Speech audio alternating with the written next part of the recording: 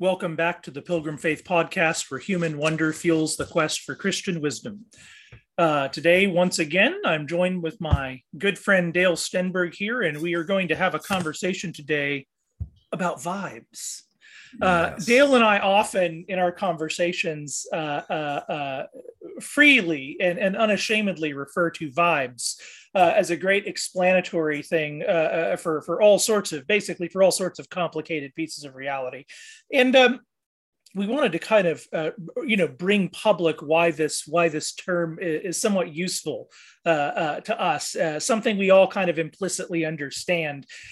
And part of the complexity of doing that, or part of the difficulty, of course, is that the term is used in such self-helpy ways, such overly sentimental ways, sort of on Facebook, send good vibes, that sort of thing. Everybody, I guess in your witchy communities, maybe they talk about energies or synchronicities or something like that. So there's clearly a kind of superstitious, low-hanging fruit, not particularly enlightened mode of deploying this language of vibes, perhaps.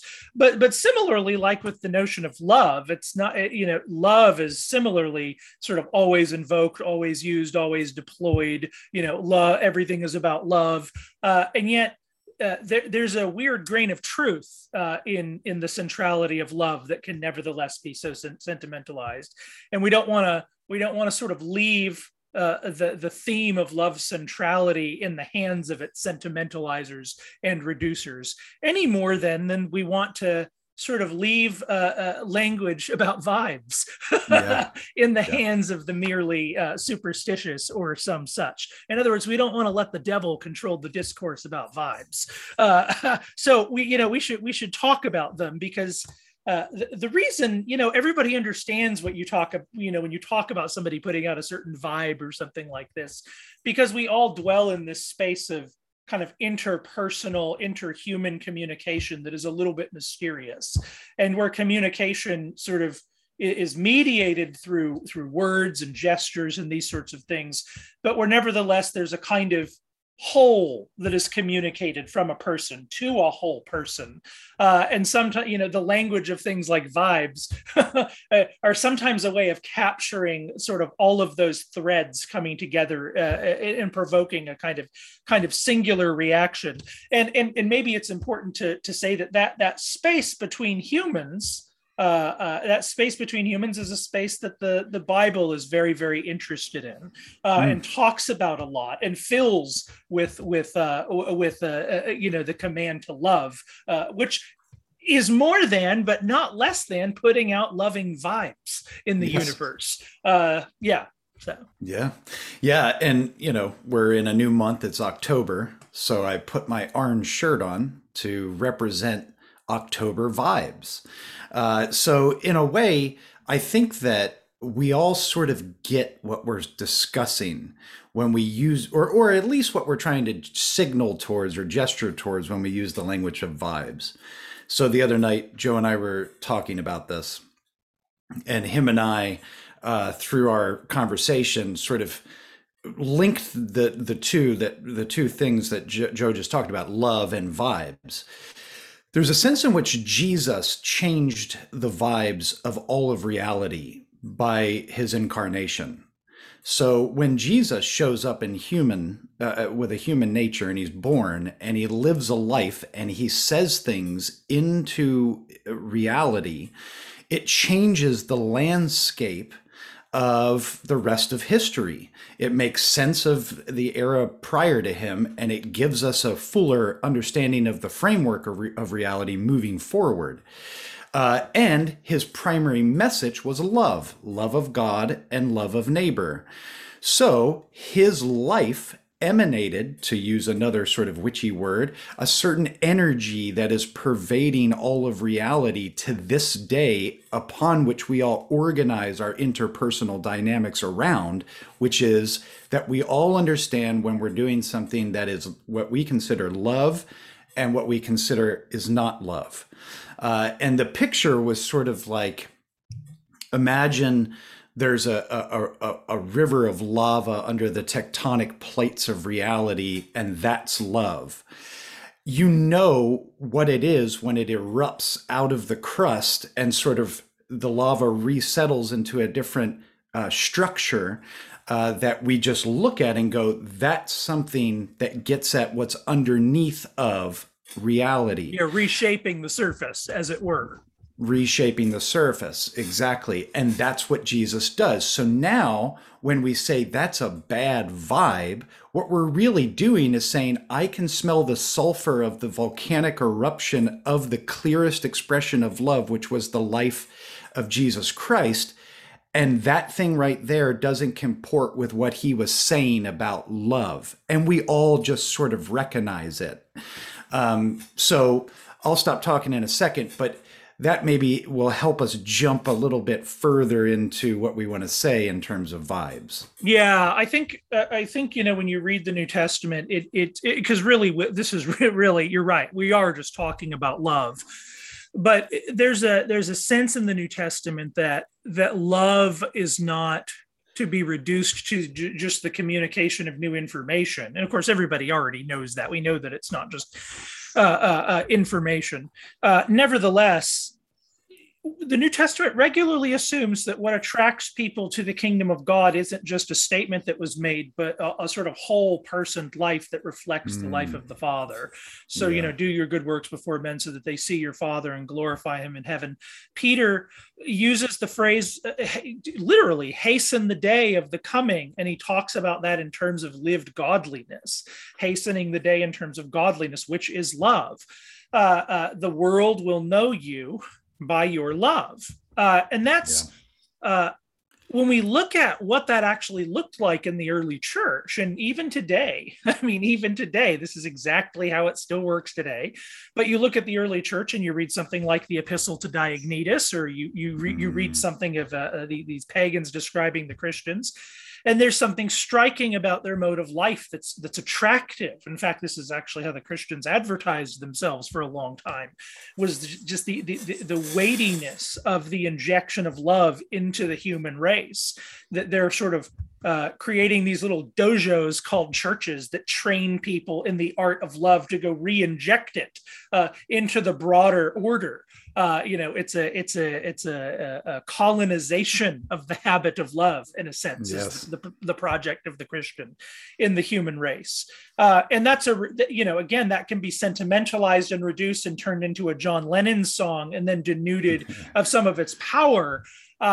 Nevertheless, we can't react and not see that is a significant event. And this is where, somebody like Tom Holland, we've talked about this, Tom Holland's Dominion is so significant, is that we almost just take for granted how accidental from a historical standpoint this is as an injection in the human race.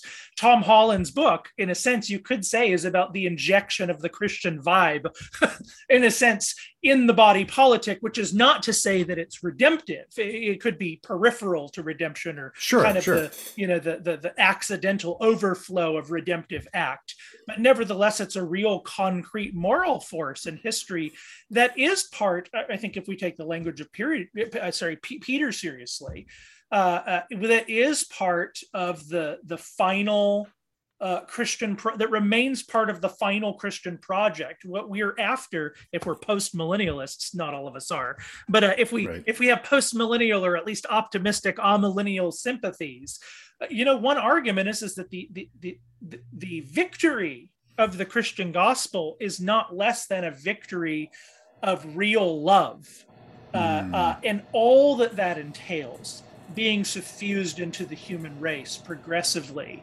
We don't need to be speculative about what that looks like in some epochal fashion, but something like that would seem to be a plausible way of construing our mission, in a sense. Yeah. And, the application of this abstract idea that we're trying to wrap language around of vibes, let me give some practical ways that it has cashed out for me in just my everyday life. So I've talked about my family a lot on the podcast. I've got a teenage kid, son, and a 7-year-old daughter. Abigail just had a birthday last month. And, like any household, there are negative vibes that are sort of static in the air of the home.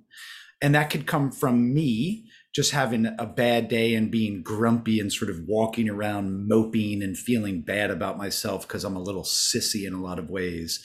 And my son just coming up and saying, "Hey, Dad, is everything okay?"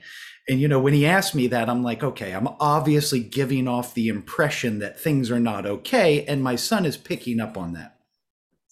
Or my wife, same way, right? Like if she notices that it just seems a little fuzzy in the home and things are sort of off kilter, she'll remark on it. And that draws my awareness to the way that I'm carrying myself, my body language, my facial expressions, my tone, my choice of words. And I try to make a concerted effort to change the vibes. And so what I'll do is I'll just begin singing hymns sometimes, right? And I'll try to get the family caught up into the moment of singing. So my son right now is learning Victory in Jesus on the piano. All right. It's pretty Baptisty, but also pretty awesome. Yes, exactly. I love it. But I hear him practicing in his room. And so the tune is just stuck in my head. So I walk around, Victory in Jesus. And when you just throw that out there into your environment, yes, you watch the cheeriness sort of settle into the soul of the family members, and the whole disposition of the home embodies that cheeriness. Yes.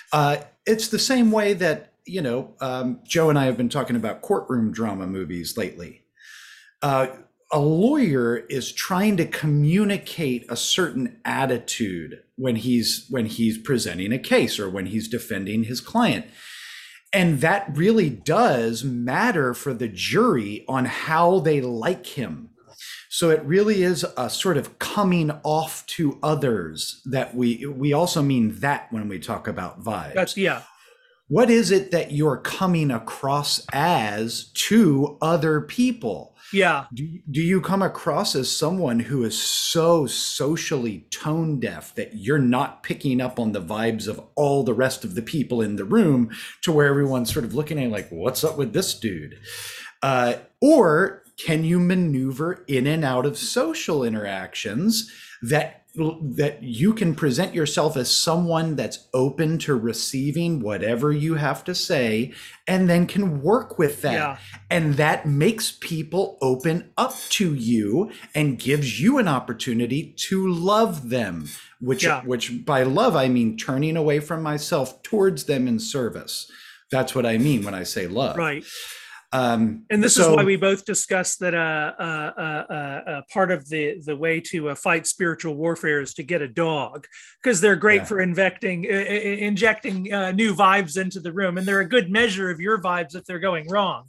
And this is just Joe's way to convince his wife to get a dog. I'm trying to convince my wife to get a dog. I'm telling her it will improve all the vibes. We'll see. I mean, there's probably other things on the list of in the home that are more important. But I will say this: my dog's been digging holes in my backyard. We've tried everything, like putting cayenne pepper in the holes and he just keeps digging. So that actually creates very aggressive vibes in my home. So dogs can simultaneously. Yes. This is well, I wouldn't be as harsh a master as you. And so I think, that's true. I think I'm joking. The example about lawyers is interesting, and it brings up a thing that I think we want to, there's several points of clarification that are kind of necessary to give a full-word picture of what we're talking about here. When you think of this, there's this old famous Al Pacino film, Injustice for All. It's from the 70s, so I'm going to spoil the ending. And if you haven't seen it, I'm sorry. It's we're past the statute of limitations on spoilers. Yeah.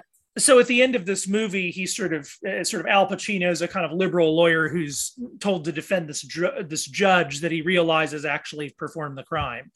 And he sits before the jury, and he realizes in a sort of moment of clarity that everything he's doing with the jury is just mere persuasion. All it is he basically tells the jury, the problem with this justice system is I want to win this case. The prosecuting attorney wants to win the case. And we want to win regardless of the truth. Like, we actually don't care. We just want to win. And then there's a kind of, well, I guess I won't spoil the ending, and then you can go see what happens after that. But the point to make there is that there's a way in which just like Pascal has this beautiful moment in Ponce's, I think that's how you say that, where he talks about the imagination. There's a whole section on the imagination, and Pascal says something to the effect of, the imagination is the source of all of my errors, but it's also all that I have. I also can't think of anything outside of the imagination, so I'm stuck a little bit. And vibes are a little bit similar. On the one hand, there's an aspect of the human life and of one's relationship to others that, especially if one is attendant to how they come off, especially if one is attendant to it and figures out how they come off, can be instrumentalized to merely be manipulative. This is what cult leaders do.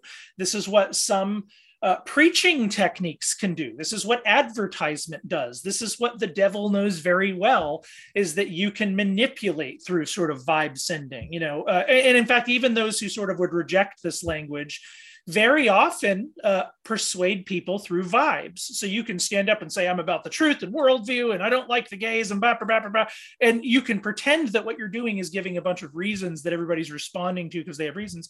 What's actually happening is you are projecting an enormous soup of vibes that they are absorbing kind of passively because, oh, he made that point and that point and that point and that point, and then whatever else you say, who cares?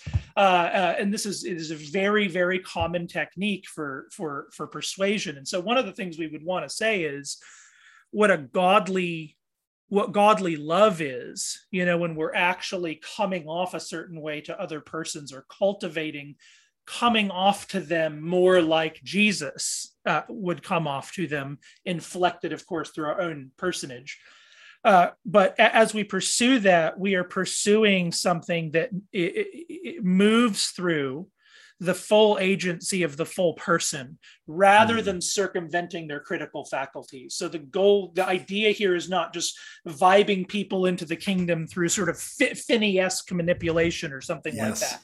It's rather the engagement of the whole person with the beauty, the objective beauty that the kind of actual nature of their soul is screamingly hungry for, and to shove it in front of them in a whole way that only can be responded to through the critical faculties, through actual faith, through actual personal appropriation that is not about you. And I think that's a crucial thing to say, because we, in a way, again, I don't think we can ever be doing less than putting out certain vibes. And yet we have to be doing more than that. Yes, exactly. And I think that, today we have, in the modern age, in the Christian church, we've got a bunch of apologetic ministries. And Joe, you're actually teaching a course in Davenant Hall on sort of defending the faith, right? An apologetics course. And I could say a lot of things about sort of carving out space in the intellectual Christian world for like apologetic focused ministries. I think that most of them that I've encountered do it very poorly. Because it's more of a defensive posture that they take to the world. Like, oh, my religion is being undermined, what I believe about human sexuality and flourishing and marriage and all of these other things is being assaulted by the progressives, and that's true. So we need soldiers to sort of throw the armor of God on, grab your sword and run into the battle and lop heads off, and that's apologetics. But I think if you take one of the most famous verses that every apologetics course will reference, which is 1 Peter 3:15, the context of that verse is important to really understand. So, they'll quote 1 Peter 3:15, which says, "But in your hearts, honor Christ the Lord as holy, always being prepared to make a defense to anyone who asks you for a reason for the hope that is in you, yet do it with gentleness and respect, having a good conscience, so that when you are slandered those who revile your good behavior in Christ may be put to shame. For it is better to suffer for doing good, if that should be God's will, than for doing evil. Okay, so I think the central point that Peter is making there is that you are going to be asked for the hope that you have. What's going to happen is people are going to come to you and inquire about what it is that's different about you, because you seem to have hope. And the only way that people can pick up the aroma of your hope is if you put off vibes that smell like hope, or you're coming across to people as one that is full of hope. Okay, what does not look like hope? Well, I don't think someone that runs around screaming at the top of their lungs that fire is consuming everything, and if we don't immediately change course to put out the fire, then the entire civilization is going to collapse into a heap of smoldering destruction and disorder. That is a person without hope. That is a person that is frantically trying to find something to grab a hold of to save something. Now, we should defend the Christian claims, and that includes saying there is fire. The Old Testament is full of prophets that were saying, everything is good, everything is peaceful. Meanwhile, society is collapsing. That's not what I'm advocating for. But what I am advocating for is you should carry around in your person, your entire being, your existence should exude a certain vibe that when people meet you, they go, my goodness, there's something different about that person. He has hope. Yeah. And then be ready to give a defense for why you have hope. Right. And so vibes do play a critical role even in our quote unquote apologetic ministries, is what I'm trying to get across. Yeah. And I think a couple of things that are worth just adding to that really is that I don't think either of us would say, for instance, that the work of the Spirit through you, thank God, is reducible to the vibes we're putting out. We might say that the Spirit sort of, just as the Spirit coasts on imperfect sermons through being a temple inside of you that then spreads God's presence to others. So in as much as the Holy Spirit sort of moves through the act of Christian love, Christ in us and us in our neighbor, it exceeds, thank God, the perfection of the craft of putting out these vibes. And sometimes the vibe that actually exists in the world is due to him, more than us, in some cases, people taking us well and others. That verse you mentioned is interesting because it talks about the shame. It should be kind of obvious. Shame is a kind of public. There's something public about shame. And it should be obviously shameful when men revile Christians, because everybody should be able to look over at the Christians and go, really? Like, that's not, no, like, it's pretty obvious that you're the problem here, and I, taking it that way, sometimes, because I think it's important to just kind of keep hammering away at the relationship between truth and love. I think there can be the impression, take the apologetics ministry. Sometimes the impression is, okay, well, there really is, and you've already said this, there are things that are burning down.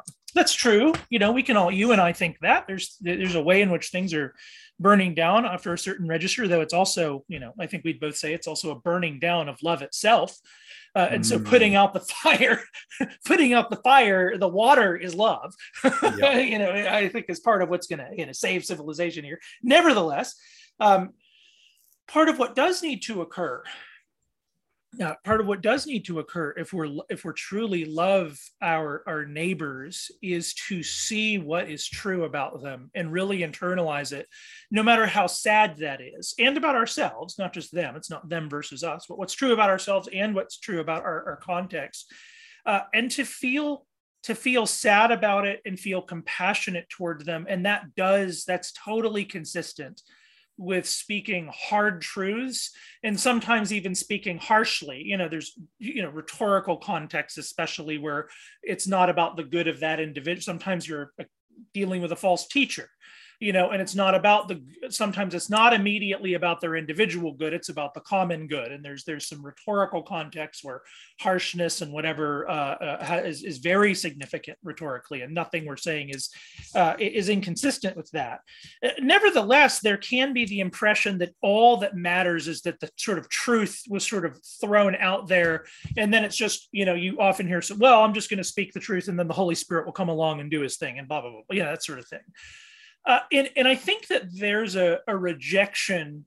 Let me be more cautious here. I think there can be a rejection of a very significant element of human dominion when we take that posture, because what's being communicated in any speech act is not less than whatever vibe you're putting out. And if you just say, well, the Holy Spirit will fill in that whole gap, what you're doing, just as somebody would be with lazy preaching, with lazy communication and lazy living and lazy attitudes about how I make other people feel naturally, given what I put out there, you're doing by taking that posture is ensuring that you're going to take up an irreducible aspect of your dominion very, very poorly. And I think that this is really just a Christian statement. I think, it's just a New Testament emphasis.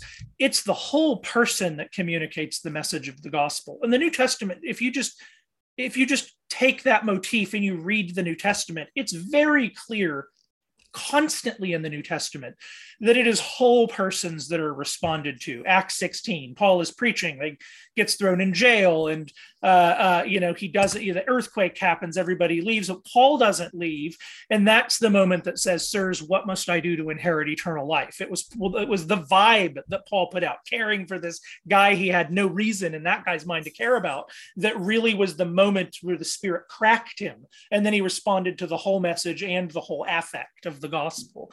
Yes. And I think this is one of those areas where, the other critique could be that, everybody's triggered these days. Yep. Everybody's always accusing everybody of microaggressions and whatever, and blah, blah, blah, blah, blah, your vibes. How could we ever talk about vibes as though that's ever useful? Because there's somebody that's always going to be complaining about whatever you do. That's true. That's true. You're never going to please everybody. Yes, people are always going to be able to falsely accuse you. But in the sense that we're talking about it, it is somewhat objective, to say, how do you come off to somebody? Here's one thing my good friend Jim Pachta has shared with me, and I think it's very useful. He would say, if he wants to see how either he's interpreting someone or how he is interpreted by others, the question to ask is, how do I come off to you? Or, hey, X person, and you do this with somebody you trust not to be gossipy, but it's like X person comes off Y way to me. Do they come off that way to you? And if the answer to that is no, then it might be that you are the problem. And if the answer is no, and you're the only person with the problem with this person, there's a significant increase that's not a public vibe they're putting out.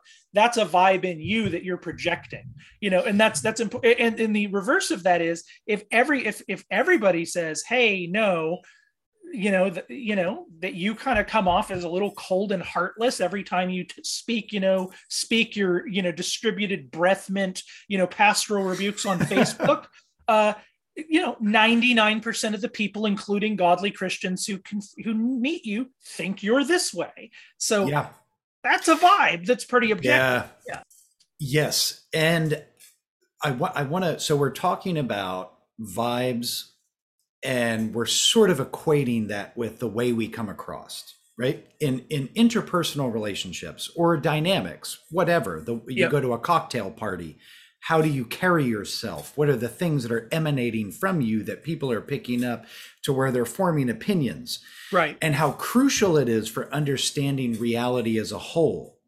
Right. So I think that somebody that can sort of I think that the deeper that you understand when humans come together in groups, the way that we conduct ourselves with an eye towards what am I coming across as and what are they coming across as if you can step outside of the subjective to just notice that this is an objective category that everybody in the room at this point is measuring, whether they're doing that consciously or subconsciously, if you can just recognize that as a phenomena, then you can understand reality a bit better.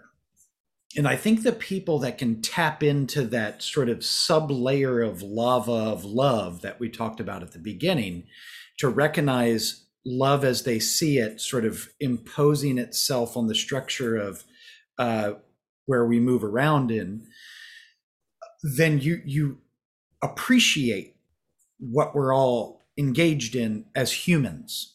You become more empathetic or sympathetic.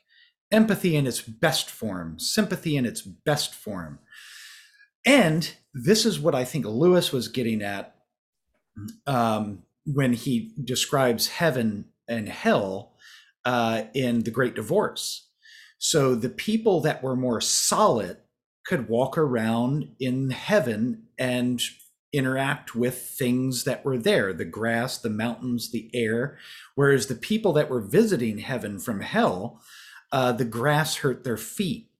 They didn't have an appreciation for reality in the same way. They didn't have an understanding of reality in the same way, and so reality hurt them more. They were more injured by the cold. I shouldn't say that. They were injured by the edges of reality that people that who can see it with a wider vision just understand as the normal. And I think that this gets at the triggering. So you get people that are triggered when they don't understand that that guy over there is not intentionally aiming to harm me by the way that he's communicating or the way he's carrying himself. He probably just doesn't understand what he's doing. So what I'm saying is we should be cognizant of how we carry ourselves. And that means that we realize people sometimes are not cognizant on how they carry themselves. Mm-hmm. And all we're responsible for is being cognizant about the way that we carry ourselves. And we can actually set an example for others to sort of pick up and go, why is it everybody sort of listens when that guy opens his mouth? What is it that is unique about that person that he seems to get along with a whole bunch of different communities? This just really is human dominion. Like the task of Christian dominion in this world really is, the proverbial leaving this world a better place than you found it. And it is, if one could put it this way, to inject the love vibes, as it were, into the whole that God has given you, the good works he's prepared for you to do, prepared for you to serve others with. And, and it's interesting, God, I think one way of getting at what we're saying is that God is the union. And this is just sort of a classical motif that we don't really even understand God, but as an object of both our desire and our mind. God is both the supreme good, the most desirable, love himself, but also the supreme truth that we know, you might say, as well. But what that means is God's perfections are splayed in the cosmos, not just, across the script of truth, but across the whole world of embodiment and affect and love and relationship and personage. That's where the whole orbedness of God's perfections is communicated. And so it's fitting that the perfection of the gospel is communicated, well, ultimately in a person. It's in Jesus. It's not in a script. It's in the word made flesh. It's the union of those. And so in our own selves, it's not just sort of handing out the Bible, which is great. Yeah. Please do so, for crying out loud. But the Bible comes with persons who are livers of the word, doers of the word, which is, true religion. And I think what's interesting is that it's the anti-strategy. So another thing that we could that we could say here is that one could hear all of this and think, okay, what you need to do is get really good at reading the room, and you look at that guy and figure out how to, that sort of thing. And in a sense, it's the opposite of that. Because the thing we're talking about, I think, is so objective that it's not about being the guy who can read the room well, like a stockbroker or something like that. Yeah, right. Some people are good at that, and that's good, and it's a good gift that God has given some people that can be used for good, can be used for evil.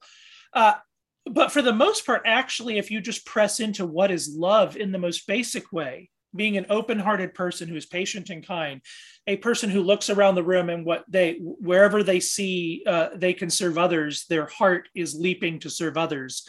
People who are humble before God and before men, and who offer the truth in humility, even when it's difficult to offer, but who are not necessarily strategizing any more than they are just strategizing to be holy in a very normal way. And I think that actually, that's the salt of the earth in a sense. Yes. When that happens. Brother. Joe and I were talking last night. Joe and I talk a lot because we're talkers. But we were talking last night about, so in my family, not just my wife and my children, but with my mom and dad and sister and brother and their families, what I'm very grateful to God for is that all of us are committed to keeping the family together. We're very different. We're very different people, but we're very interested in loving one another. And if you get people that are committed to that project, what eventually emerges is a deep understanding that when we bump heads, because that's just what's going to happen in relationships, there is no relationship without conflict. If the battle cry is love, then you've got the greatest weapon against division that you will ever have. So if you can convince people, if you can persuade people that loving one another is the thing that's going to save the world, then you're doing something that Jesus did. You are in your own dominion taking kingly priestly office as an image bearer, taking dominion of the world through the battle cry of love. And this is, I think, something that needs to be emphasized in the modern age more than previous modern generations. Let's just say that, because we can always say this is the most important thing, but it's always the most important thing. And by love, it's always public health crisis number one. Yes, is that we don't love one another enough. The problem with the body politic is it doesn't have enough love in it. And I think by love, so some people will hear that and they'll go, well, this is just what hippies say. But I'm saying when I use the word love, I'm using it in the context of being able to affirm what Paul says to the church in Galatia, that if you're trying to win God's favor through circumcision, just go ahead and cut the whole thing off. And I'm talking about love in the context of Jesus walking into the temple with people, sort of exploiting their religious sentiments for money and flipping tables. So those two things are a part of the whole algorithm of what I mean when I say love. You could almost frame those things as those things which get in the way of love. In other words, so it's fascinating that Paul frequently, when he talks about false teaching, he frames false teaching as what's going to detract from godliness. That's, the central commandment of which is love. And so the moment Jesus, and there's more complexity in this, but what Paul sees going on with the Judaizers is the killer of the gospel and therefore of love.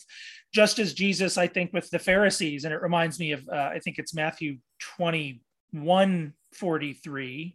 I might be getting the verse wrong, but I've mentioned this before in the podcast, but Jesus says something to the effect to the Pharisees, John came along and you didn't believe him. But then the tax collectors and the prostitutes started repenting, and you still, Jesus says, didn't believe him. And what Yeah. Jesus is sort of driving at is this, hey guys, he got, those guys that it seems as though Jesus is making an argument along the lines of, those guys that you never got to repent.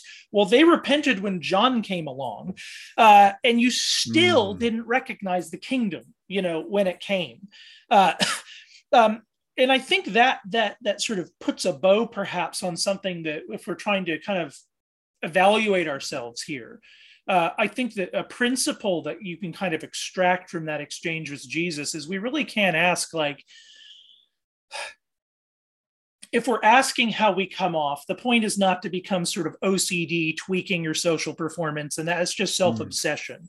But you can ask yourself something like, what do, just realistically, just be honest. That's all you got to do. Be slightly honest. What realistically is that person or that group of people just going to read right off the surface of how I am relating to them? That's Yep. actually not that hard to figure out.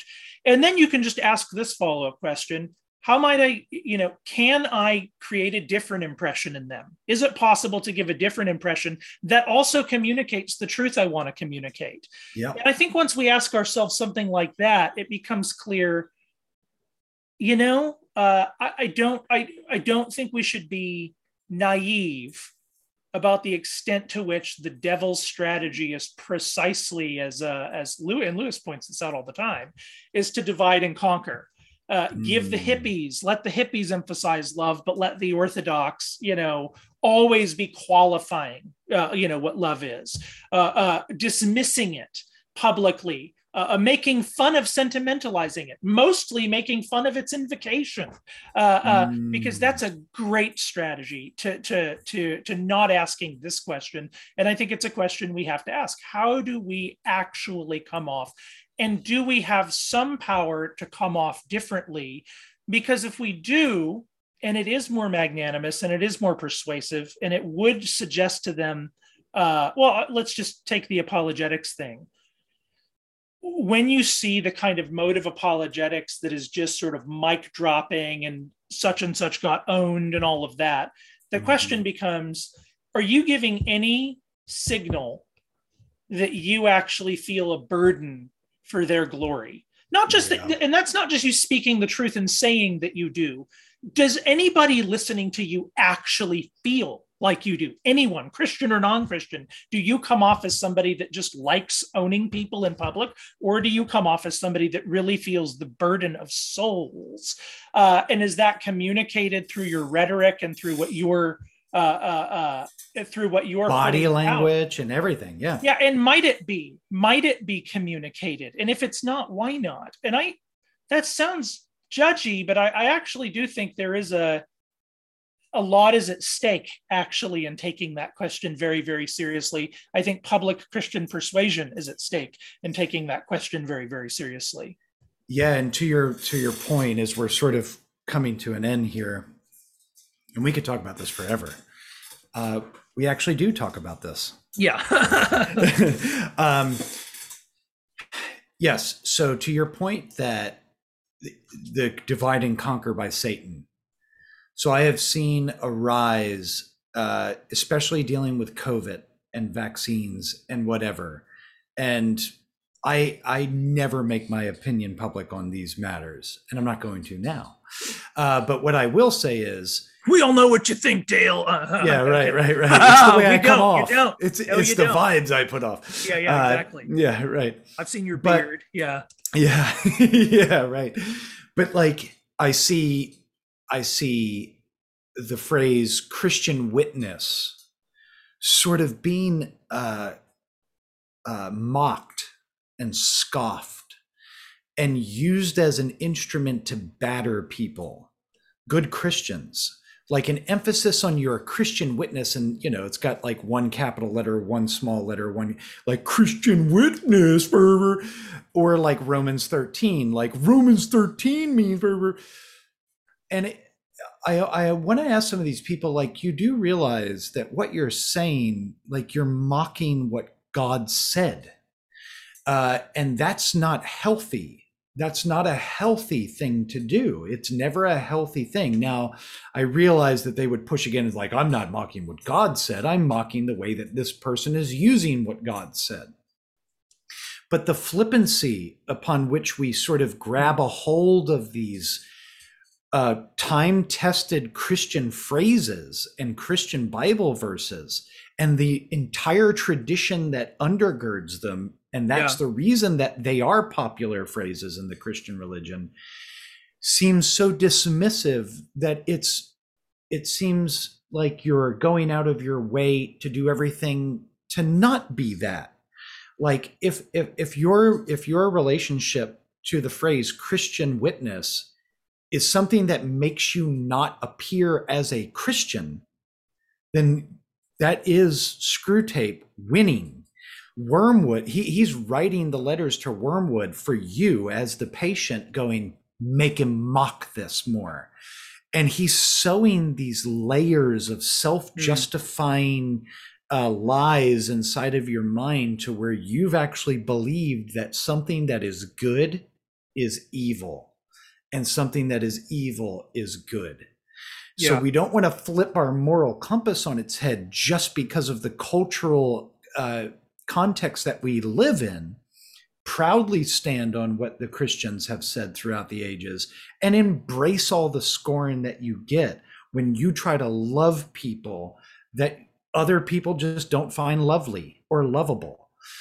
And I'm not saying we need to find them lovely or lovable. That's a wrong way to say it. What I am saying is your duty to them, your duty to your neighbor, I don't care who your neighbor is to love them. And you need to convince your neighbor that you're in the project of loving them. Yeah. And And I'm sorry. No, you go ahead. no, go ahead. I was just going to say what, maybe a kind of final thing to say there is, I might add, it is true that people are not lovable on a certain register, and yet God redeemed us because he loved us, and he loved us because we were created. God's redeeming us is not the same as redeeming Coke bottles. He's redeeming something that is valuable, which is his image. And your neighbor is valuable to God. God loves your neighbor, and he shows that love to your neighbor, or sometimes shows that love to your neighbor through you. And I think that's got to be a measure to some extent of how we need to be cultivated to view our neighbor. And what I mean by that is when we look at a human, it's not just, oh, I'm being a nice person by loving them. It's, I'm doing something perfectly fitting, perfectly righteous. It's the summation of the law by loving that the whole cosmos in one sense, but especially that man in front of me. And here I'm reminded of Gandalf's conversation with Frodo, about Gollum, because Frodo sort of freaks out, like, why didn't Bilbo just get rid of Gollum? I was just reading it to my kids the other day. And there's this beautiful moment where Gandalf basically says he had compassion, and the compassion of Bilbo may yet have the final word. He had compassion on him because he detected there was something in him that wasn't fully gone. He wasn't yet an orc, something in him. And he says, I doubt that he'll be redeemed, but maybe there's kind of something worth redeeming in there. The last thing I think that I would want to emphasize is